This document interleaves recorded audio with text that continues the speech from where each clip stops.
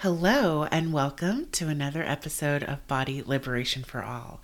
I'm your host, Dahlia Kinsey, holistic registered dietitian, and the author of Decolonizing Wellness, a QT BIPOC centered guide to escape the diet trap, heal your self image, and achieve body liberation.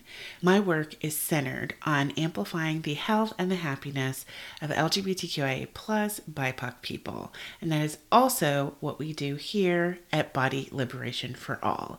I want to remind you I am hosting the Decolonizing Wellness Eco Luxury QT BIPOC retreat in Bali in March. So if you are a person who loves to plan way in advance like I do, this is when you want to book. This is a great time to give yourself plenty of room to break the trip into payments and to get all of your ducks in a row. If you aren't going to be able to join us, but you know someone who this retreat could be life-changing for, please make sure you share it. Substack makes sharing so easy on their platform.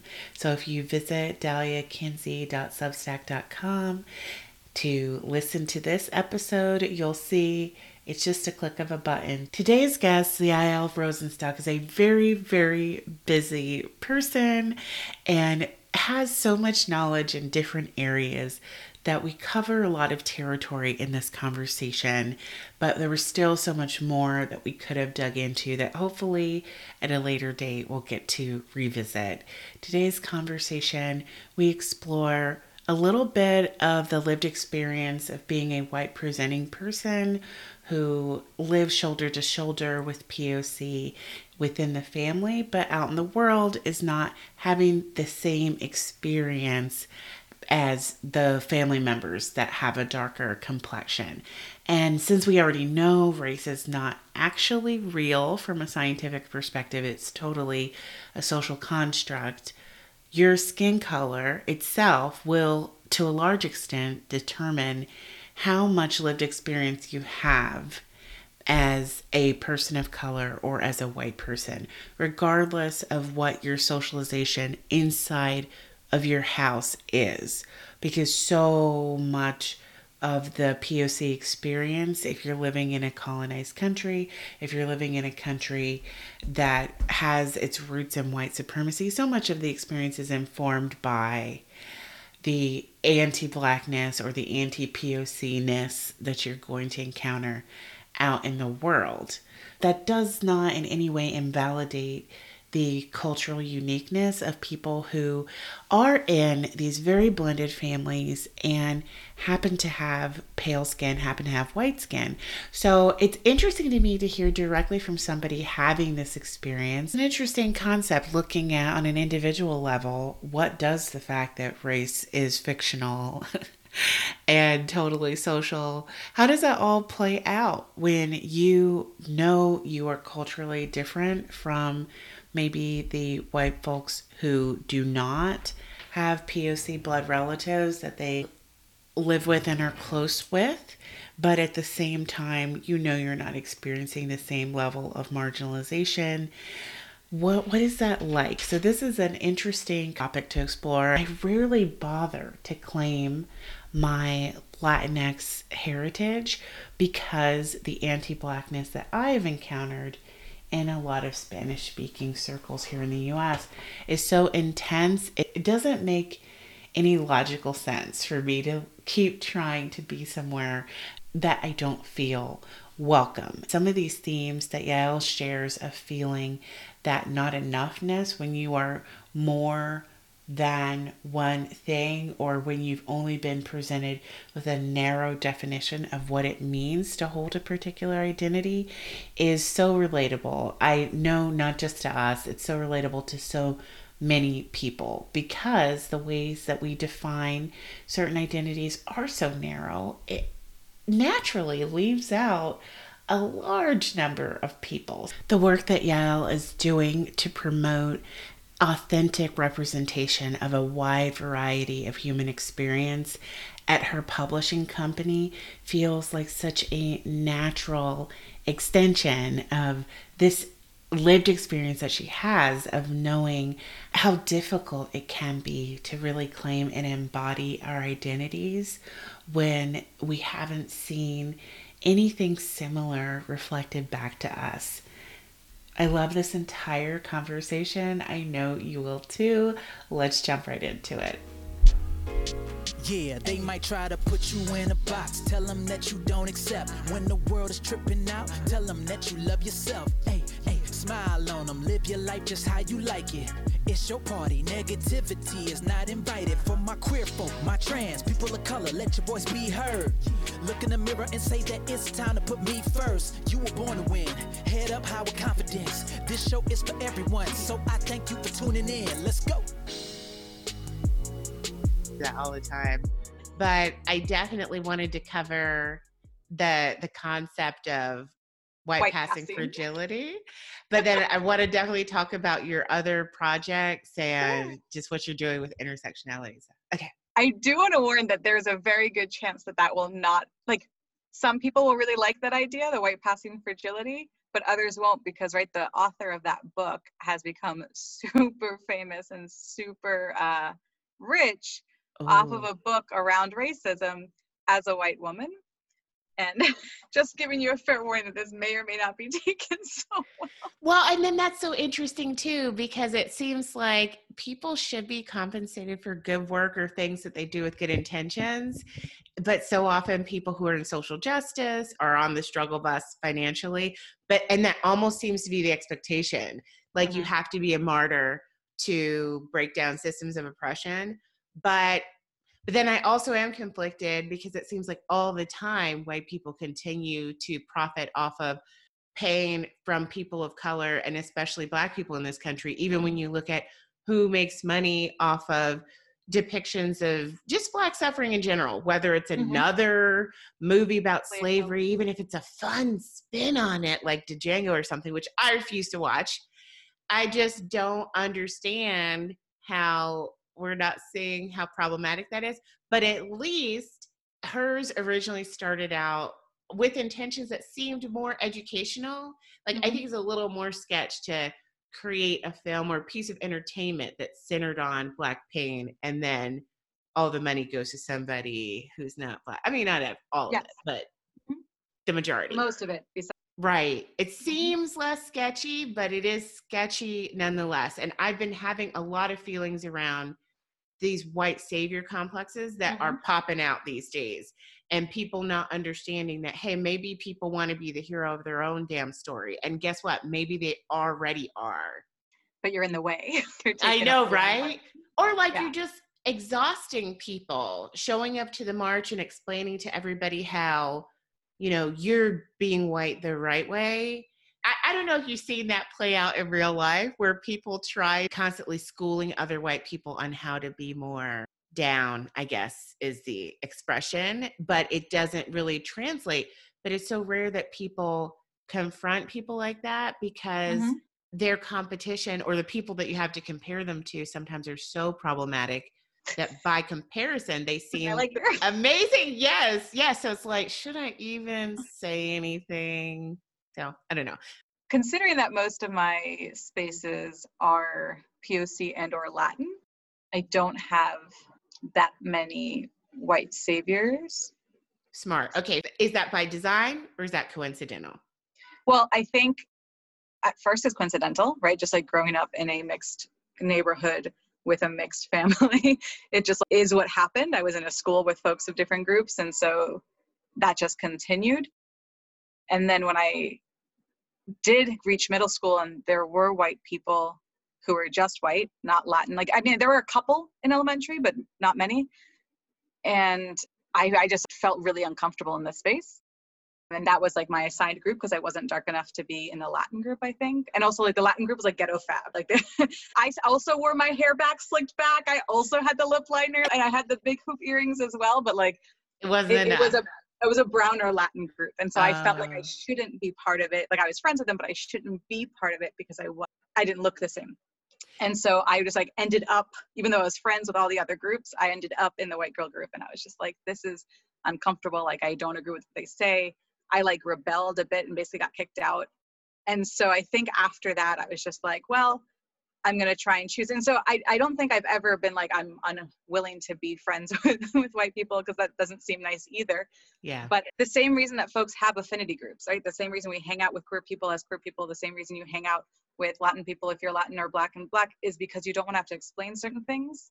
And I'm tired. And so I don't go into all white spaces because I get nervous about, why are they all white? Like, what's the intention behind this group? Is there an ulterior motive? And I just like, I don't want to have to explain things, that I end up becoming that white person, the white savior, being like, that's not how. I joined a book club once, and they were talking about how, like, it didn't make sense that this person was referencing their dreams. Like, it's not like a real thing. And I was like, this person is Mexican, and I don't know that much about Mexicans, but in like Caribbean culture, dreams can be really important. Oh, wait, they were saying like a literal dream, not goals, that they were like looking in for the meaning book, in their dream. he And was they writing a thought that memoir. was weird?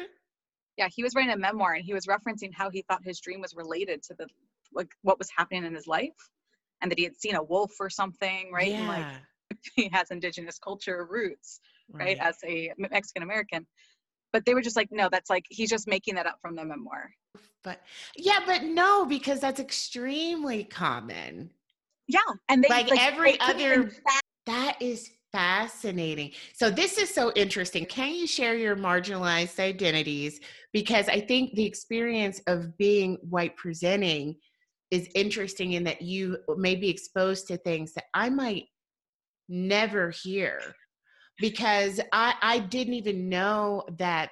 I didn't even notice that white people weren't doing that all the time too, because at work, at the moment, I'm working in a majority Black office, and people are constantly talking about, you know, oh, I saw this, I wonder if it's a sign. And we all have different religious backgrounds too. Yeah. Someone even started wearing a hairnet because they're afraid somebody might get some of their hair that was shedding and put roots on them. Oh, no. And none of us thought that was weird. We were all like, oh, if you feel it's necessary, you do that. You make sure you're not. You save yourself. It may or may not be real. It may or may not be. I'm always like, I'd rather be careful than sorry. Exactly. Absolutely. Nobody said anything when I came into the office to sage it, because I thought that we had some bad mojo in there. People said, make sure you get mine. Someone came in with holy water. Like, we had a very problematic coworker. We were like, get all the stuff. We're clapping in the corners. I was friends with one of the custodians where I used to work, and she was an older woman. She was like the age of maybe like between mother and grandmother. And she brought me a bracelet because she was like, you're very joyful and you're pretty. And I just think that someone's going to send you a curse. Me a bracelet to protect me from maldiciones, right? She just didn't want me to get hurt. And you immediately put it on. You're like, okay, thanks. I mean, first off, like, I appreciate that you're caring about me. And no, I don't think it's weird. I've worn evil eyes before, you know, like, to me, I think that the bigger thing for us is like whether or not we participate, or whether or not we're like, yes, this is real. Like, when I talk about ghost stories, I share all the ghost stories I know. Was I there? No. Was it real? I don't know, because I wasn't there, but it could be. It's so dismissive to be like, oh, that's so dumb. What? Who says that? Only people who are very sheltered and are under the impression that their way is the only way. This was a group about social justice. The people are lovely, and the ones who hosted I actually adore. They are fantastic, and they weren't the ones who were having this question. But I remember one person in particular, she was just completely dismissive, and I was just like, I don't understand. I didn't show up for a couple of years, but then I came back and I was like, okay, my role is going to be giving the perspective of not these people in the case that this comes up again, because I keep reading books by people of color, and like, I don't have the same perspective. Like I said, I'm not Mexican. I don't know what they do. But I have a feeling that this is like something that's shared. Like, it's a Native American thing, it's a Latin thing, it's a Black thing. Like, I just feel, you know, Asian cultures, everyone actually.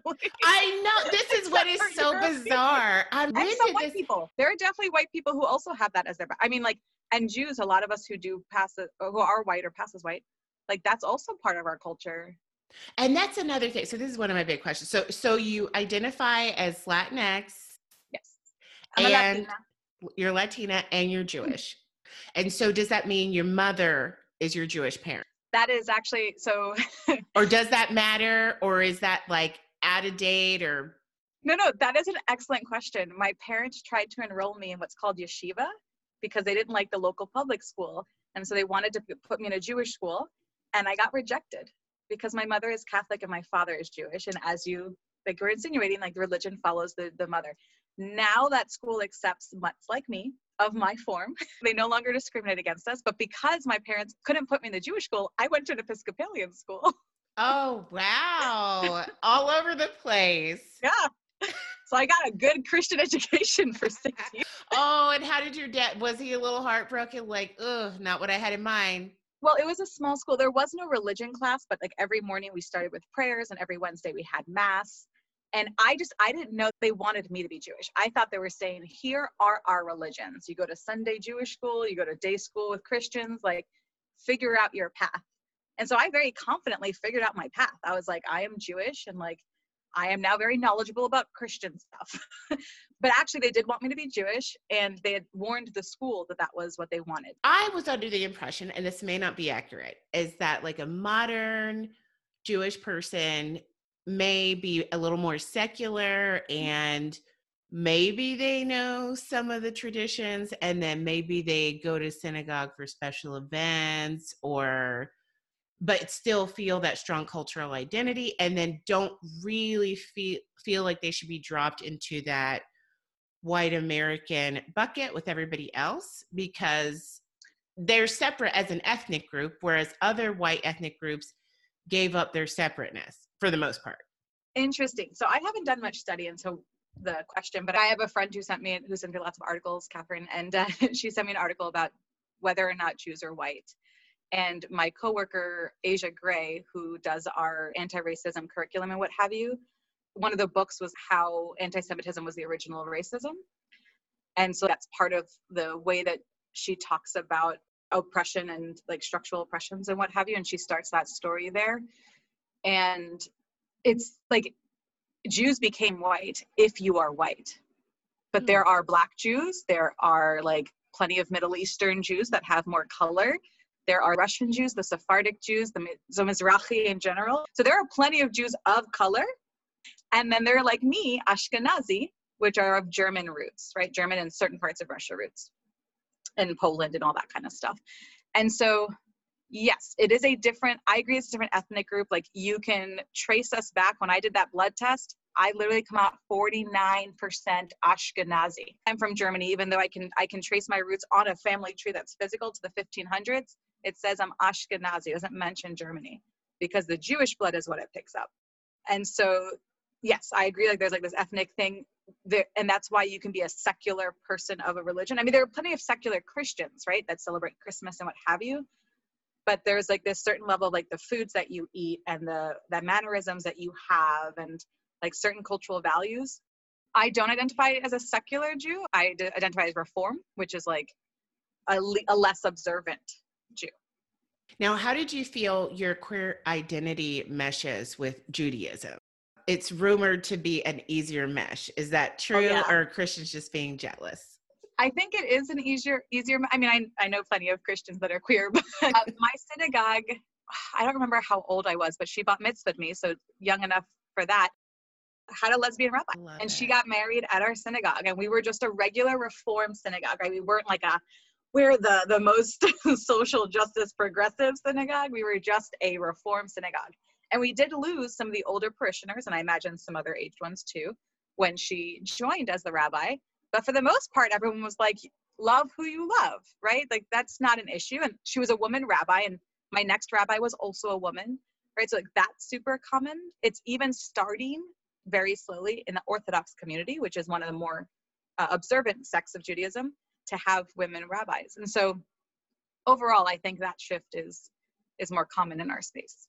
The idea of there being Jewish people of color is interesting to me because it seems like in the States, people are under the impression that that's not a thing. I know. Yeah. And what can you talk to us about the work that you're doing for representation and as far as intersectionality goes, as a very fair-skinned person of color? Sure. So I think like the thing that directly relates is that I'm part of the Diverse Bodies Project. The idea is a nude photo interview series intended to increase representation of who gets seen and photographed naked and how you want to be represented, right? So it's not that you had to do a sexy shot or you had to do a serious shot, that people get to bring their personalities in through the photographs and show who they are. And that was really important to us, and something that we did, because it's been taking us forever, but the mini book that we've already released is the Jews Flying the Rainbow Flag mini book. And so it's got 5 different Jews, and we had plenty of Jews participate with it. It had 5 different Jews ranging from like early 20s to I think 60s. And out of the 5 of them, 2 of them are Black. One of the Black Jews is also Latin, so she's Afro-Dominican. And the point of that was to be like, folks exist, you know? And it's so common for you to be like, this is what a Jew looks like, when, yeah, sure, a lot of us do look like me. There are Black Jews, there are Latin Jews, there are Asian Jews, there are all the types. And so that was really important to us, that we highlight that these are 2 queer Black Jewish women, and they get as much space in this little book as anyone else. I will say part of my work, and that's what we got into the white passing fragility talk, is that I don't identify as a person of color.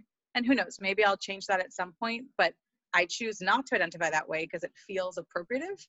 And to be like, just because I have another language or just because my family may have a bunch of people of color in it doesn't mean that I'm existing as a person of color.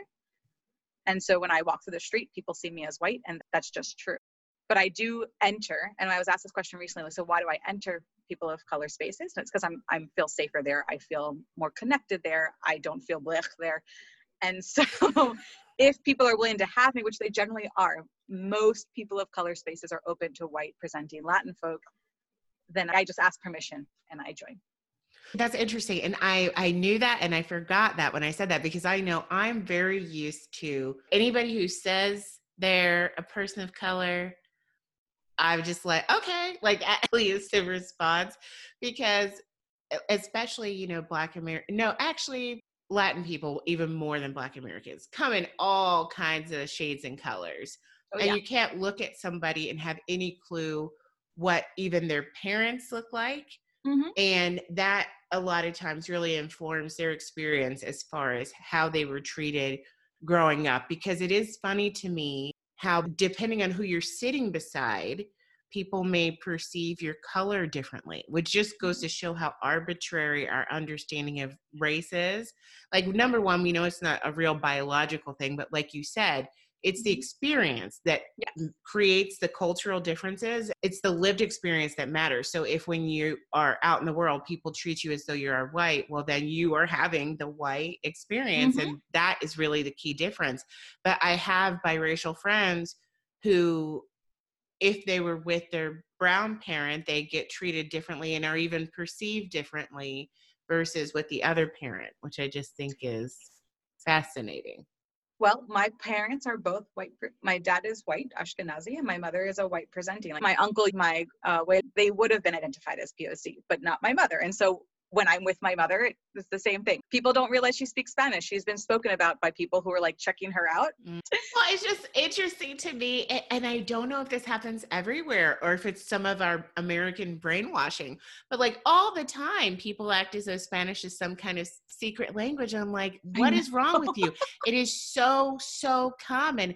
And the people who speak it look so many different ways. And you don't have to only speak your heart language or your first language. Like, that's another thing. I'm like, you do realize that maybe she could speak Spanish as a second language, or not all Latin people look the same. I really don't understand the disconnect with that, because I've been spoken about in Spanish to my freaking face so many times, and I do speak Spanish. And usually, I mean, unless they're saying something really rude, usually people are trying to guess whether or not the person I'm with is my husband or what's the male form of mistress? I bet there isn't one, right? Lover. Oh, yeah.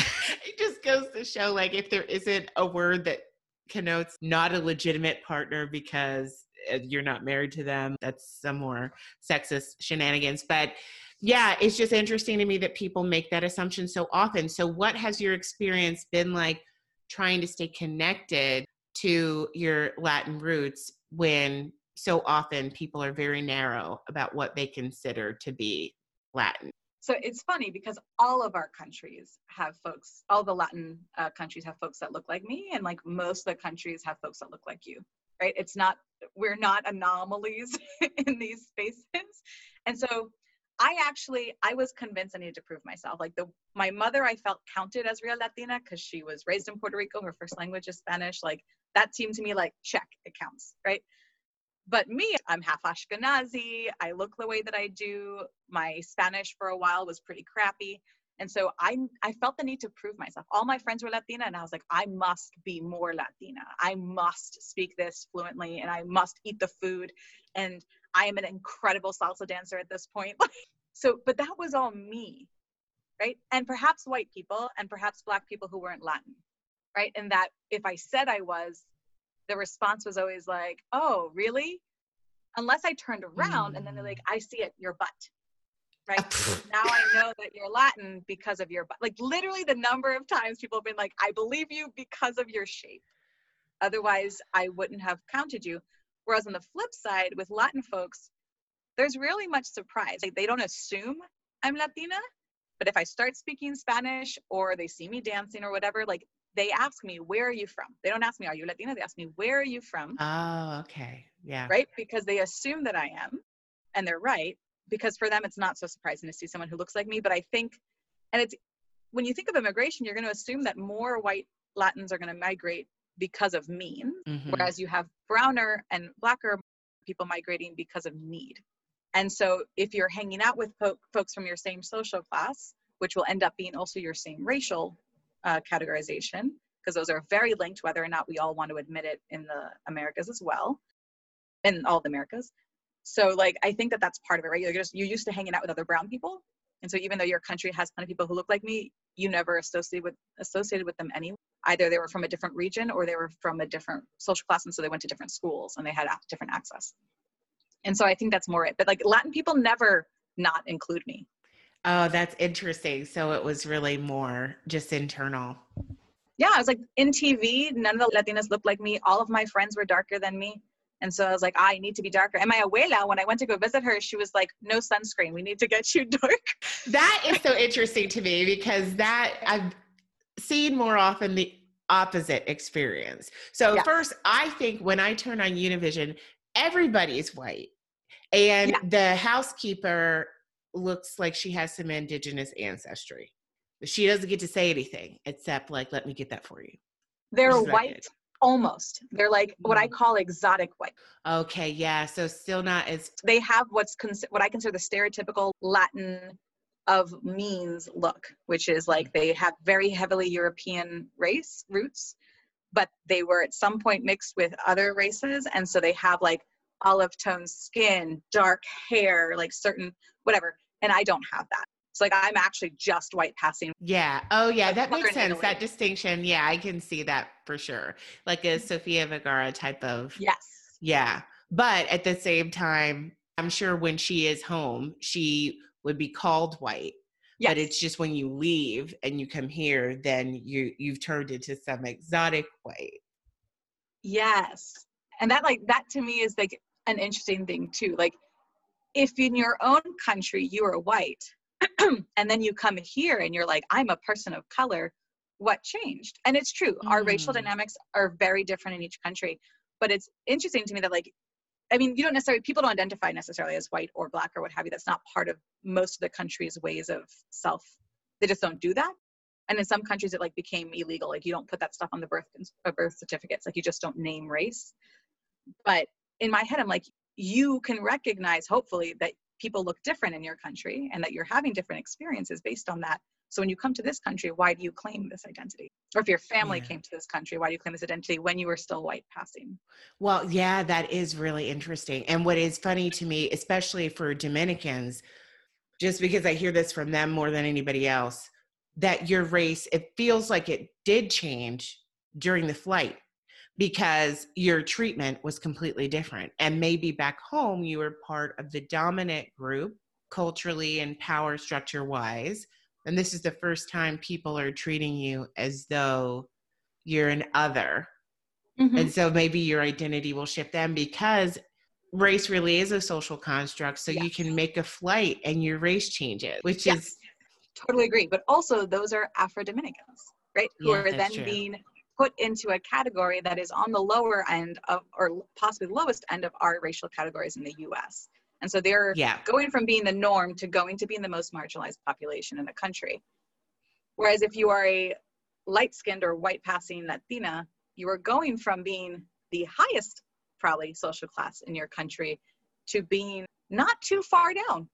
Yeah, still like white adjacent, right? But you might feel like you're all of a sudden like super oppressed because you're not used to any form of oppression. That really says a lot. And it is the author, speaking of white passing fragility, the writer of White Fragility says, like 97% feels like a horrible loss or injustice when you're used to 100%. Oh, wow. Nice quote. And then I say that and I'm like, she probably said some other numbers, but don't look it up. Trust me. I love the idea of that perspective of asking for permission to go into these other spaces because you feel comfortable, but then also not internalizing the rejection. If somebody says, I don't think it's a fit. How did you get to that point, and how do you suggest other people who are white presenting but feel more comfortable in browner spaces, how should they reconcile that? So I think this like ends tying back with like that white savior thing that like I need to be here. Don't get me wrong, communities are important, and again, like a lot of my community is POC, and that is important to me. And also I recognize that not every space is for me. If you were going to have a men's group, I don't belong in it. When I was helping facilitate a peer sex education group, I was like, we need a leader for the abstinence and virginity group, because I am neither abstinent nor identify as a virgin, right? I'm a super sexual human being. And so I don't belong in this space. It does not make the space safe. This is a group led by and for folks with a certain experience. And so when you recognize that that's the point, right? Like women's groups, you don't want men. And normally we don't question that. We're not like, oh, how exclusionary. What's exclusionary is if you don't allow all women, right? All women belong in women's groups, whether they're cis or trans. But you don't allow men because it's a women's space. And the point is to create a space that feels safe for that population so they can be heard, feel seen, and not have to explain things that they would have to explain to someone who doesn't understand. And so to me, that is what often POC spaces are. And there's so much I can understand because I'm surrounded by POC and because my family has POC. And there's so much I can't understand because I will never live it. And so if the space would be safer without my presence, then why would I want to put myself in a spot that will cause others harm when the intention is for them to have a good space? Not every space is like that, right? Like if you go to school, if you go somewhere, most spaces, unless you're like a historically Black university, right? Like you're going to be surrounded by white folks and like no one's questioning that. And so why shouldn't you get to be surrounded by the people you want to be surrounded with for this time period that is yours? It's your time, it's your space. And so I think for me, it's just like thinking about what is your intentions about entering a space? Are you trying to contribute in a way that is helpful and wholesome and caring and supportive? Great. Is it wanted? Yes. Enter. Is it not? Go somewhere else.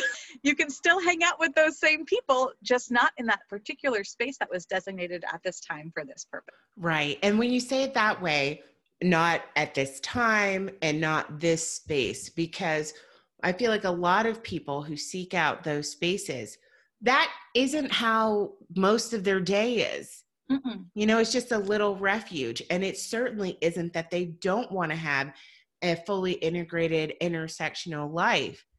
Like you said, it's a break from having to explain certain things. And what's interesting is when sometimes you try and make things more and more broad, there's just more potential for issues, because I have seen more on reality TV than in real life, just white presenting Latin people using certain racial slurs, saying it's like okay for them because they're down or whatever. And I'm like, yeah, but you're not of the group that gets to use that word. And they just kept on defending it. I'm just like, okay, you're canceled. We're moving on. So there can be issues where people who you would expect to not be problematic come in and are. And so maybe some people have been burned a few times and now they're exhausted and they don't want to put the energy into fielding out who is safe and who is not safe. And there's nothing wrong with that. Like, it's not necessarily personal. It could be personal if you're one of those people. But even the question, right? Like, I wanted to advertise a job position. And so I seek to advertise them first in places of color and queer spaces. And so I contacted several different groups. Oh, and then, sorry, I remember. There was a posting for a DEI position at a Jewish organization. And so I started to contact the admin of different POC Jewish groups, like a Black Jewish group or what have you. And I said, listen, I filled out their form to enter, but I was like, I don't actually want to enter. I'm wondering if you can share this link so folks can see the job. I am a white presenting Latina Jew. I ended up getting a message even by the Black group, and they're like, oh, you can join. And I was like, Black is not part of my identity. Like, because of the Caribbean, we have those roots as well, but like, I don't claim that. Well, it is funny. I do feel like Black people, in my experience, that's why I've been surprised when people have told me they were bullied by Black kids in school who are other POCs. It's always surprising to me because the town that I was raised in and the part of the South that I'm from, people still were in that space of, if you were different enough to maybe not be able to get into a whites only area, or if the Klan would have targeted you too, because the Klan is not down with, they're very anti-Semitic, they're anti everything, but then you were welcome. Mm-hmm. Like, if you wanted to sit at that table, you were always welcome. Just anybody who was being othered, the policy was, come on in. If you have nowhere else to go, we'll take you. That's lovely. I definitely know that that's not always true. And again, it's okay. I mean, the bullying's not okay, being who's in your spaces.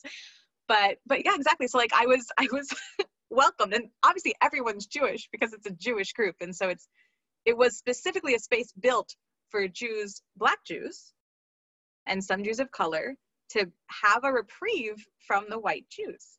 And white Jews often mean well, right? Like, we fill up social justice spaces like hardcore. I've spoken to people about this, that like, insofar as percentage of folks who are involved in social justice by group, I imagine that our group is one of the most heavily social justice oriented because we're so small and people are like, you're everywhere. But it doesn't mean that we're doing it well or that we're doing it right. And so it can be exhausting to have white Jews around because we are those white saviory types.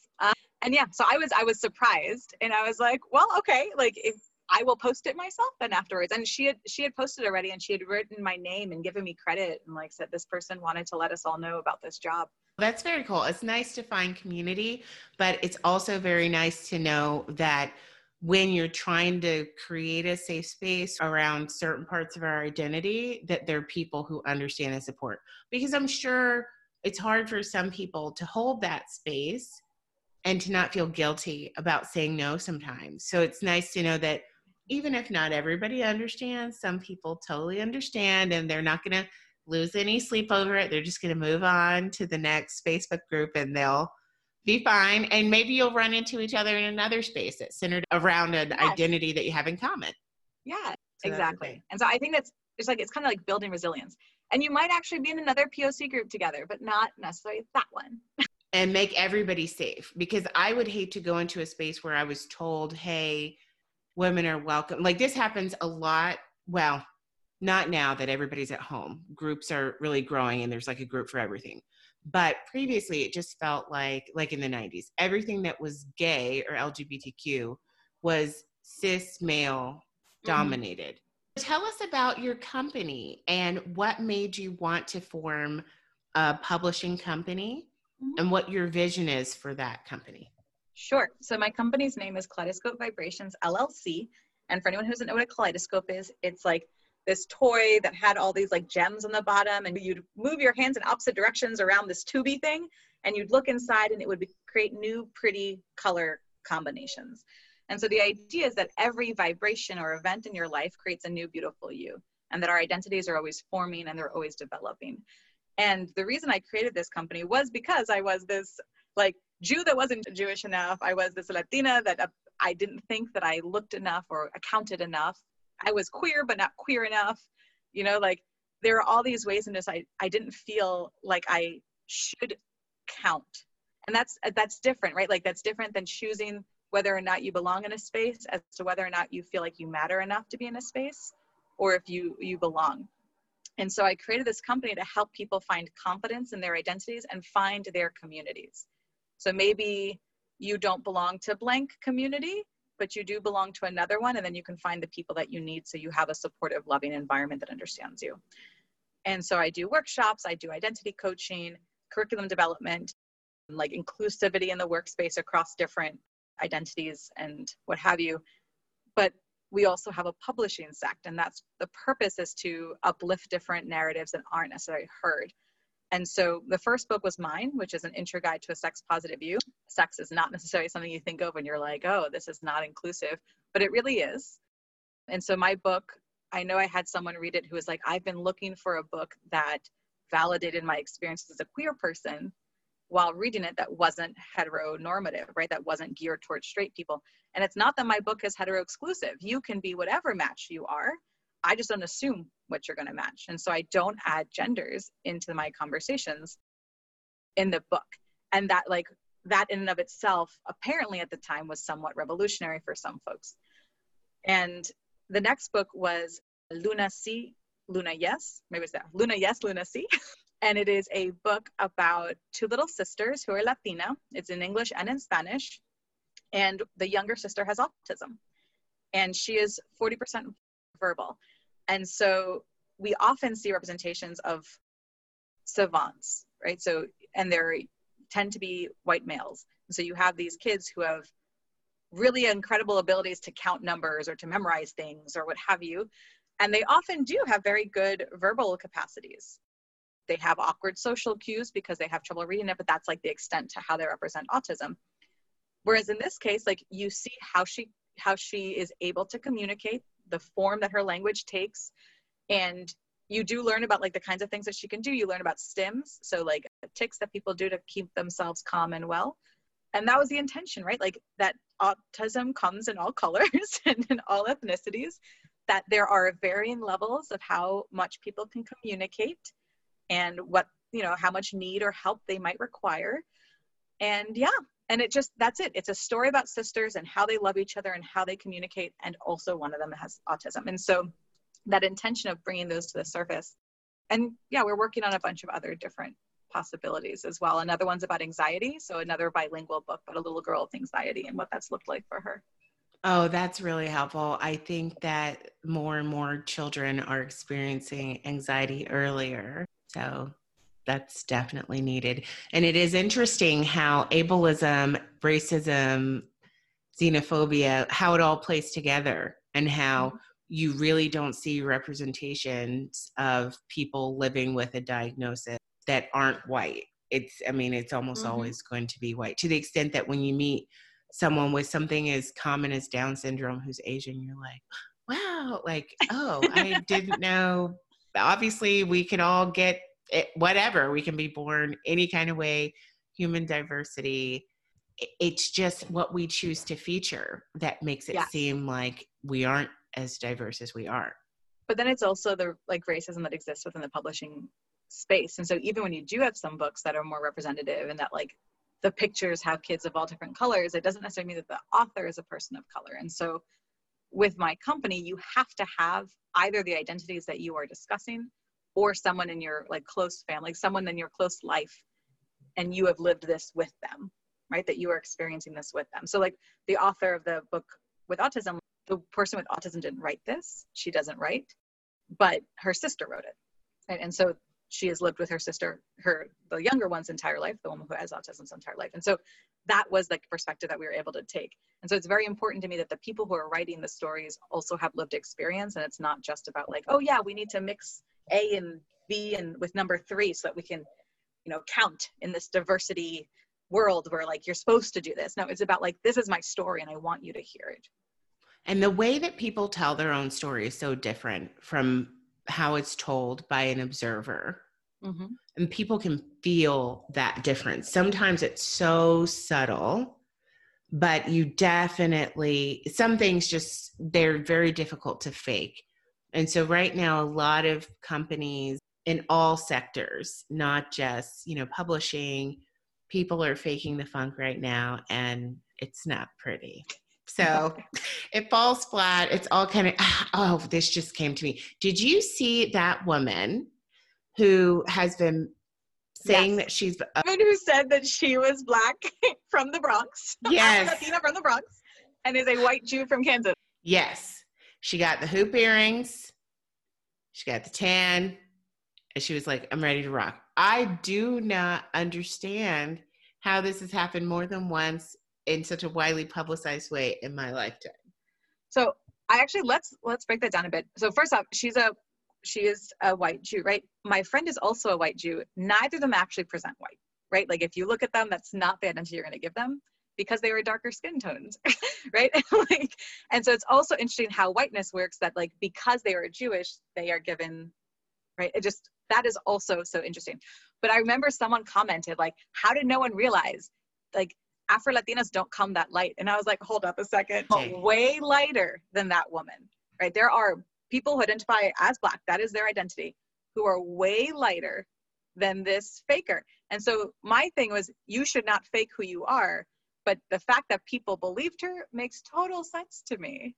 But it seemed like, to me, what was the most damning is how some of her clothing choices and accessory choices, maybe they speak to her. Right. It just seemed a little performative. But at the same time, different identities. Oh, I didn't see that part. Afro-Latina was her latest identity. The one before that was Black American. The one before that was North African. Okay. She moved across the globe. Like, no one tracked this. Like, at one point she was North African, and now she's Black, and now she's Afro-Latina from the Bronx specifically. Yeah, that's interesting too. That extra, that was so important for her to feature. That, what trips me out about it, and I think what really troubles a lot of people about it, is to know that race is not real to the extent that whatever you say could literally change your experience. You just have to keep saying it and buy some hoops, and you could be another person. Like, it just, she went overboard with just so stereotypical. But yeah, you're right. It easily could have been true going off of skin color alone. And some people do still dress that way, even though it's not the 90s anymore. But I did love my hoops in the 90s. I did too. But, but they're like more modern with the embellishment. It has that like handcrafted feel. I don't know what happened with the hoops. It went out for me with letting my eyebrows finally try and grow back in. But I did used to be so into that. But at one point, I also had a Jerry curl, so I really shouldn't talk about anybody else's sense of style. I've made many mistakes over the years. I really appreciate you sharing your perspective and coming on. Where can people find you? Sure. So my main thing is that I'm Yael the Sex Geek. I'm a sexologist, sex coach, sex educator. And so Yael the Sex Geek on Twitter, Instagram, and Facebook. My website is sexpositiveyou.com, so pretty easy. And then my company is kvibrations.com. And so you can find most of my things through there. Awesome. You're doing so many different things. We didn't even touch on the sex positivity. Maybe that's for another day. Are you thinking of revisiting that book now that, you know, we're kind of all in a different place as a country and as queer people? Are there things you'd like to add? Or are you going to revise that edition or write something new? Yeah, so the book is only 2 years old, but like as you know, things change and shift so much, right? Like now there is so much more language outside of queer spaces around pronouns. But I think even in 2018, like the idea of talking about pronouns outside of queer spaces was still foreign for most. So yes, there are definitely, I've looked back and I'm like, oh, overall, I'm like, this is a good book. Just so you know, like people love my book. And I go back and I'm like, oh, this is better than you thought it was. Yes, there are of course things I want to change, but I'm looking into doing a teen workbook version of it because I wrote it for my 14-year-old self, but I don't think parents of 14-year-olds would be thrilled to have their kids read this book. And I think it's more of like a 16 and up kind of book. And I want to be able to reach people when they're younger because sexual trauma and boundary making and self-pleasure and all of that is important before you are 18 or 16. And I also started, but I'm not going to have time right now, the Nerds Guide. So this is the intro guide, and the Nerds Guide goes into the socio-historical and psychological backgrounds. And so when you talk about things like gender, I want to be able to talk about that there's 6 sexes and genders represented in the Talmud, an ancient Jewish text written 1,500 years ago. I want to talk about the Hijra in India, and that they have, like, that is a third gender that's established, that how different Native American communities have two-spirit or don't have two-spirit identities, and like, what does that mean and how do they conceptualize it? And just like recognizing that there's so much more beyond what we talk about. Yeah. That sounds really fascinating. Yeah. But that's going to take a while. It's going to take research, and I'm doing a PhD right now. And so the list just keeps going. That's on the back burner. That's like, maybe if someone gives me a book deal, I'll work on that. I love it. Oh, excellent. Thank you so much for coming on. Thank you for having me. I really enjoy talking with you, Dahlia. Same here. Same here. You'll have to come back when you finish your nerd book, or I'm sure actually you're doing so many things. I'm sure it'll be before then. Sounds good. Yeah, they might try to put you in a box. Tell them that you don't accept. When the world is tripping out, tell them that you love yourself. Hey, hey, smile on them. Live your life just how you like it. It's your party. Negativity is not invited. For my queer folk, my trans, people of color, let your voice be heard. Look in the mirror and say that it's time to put me first. You were born to win. Head up high with confidence. This show is for everyone, so I thank you for tuning in. Let's go.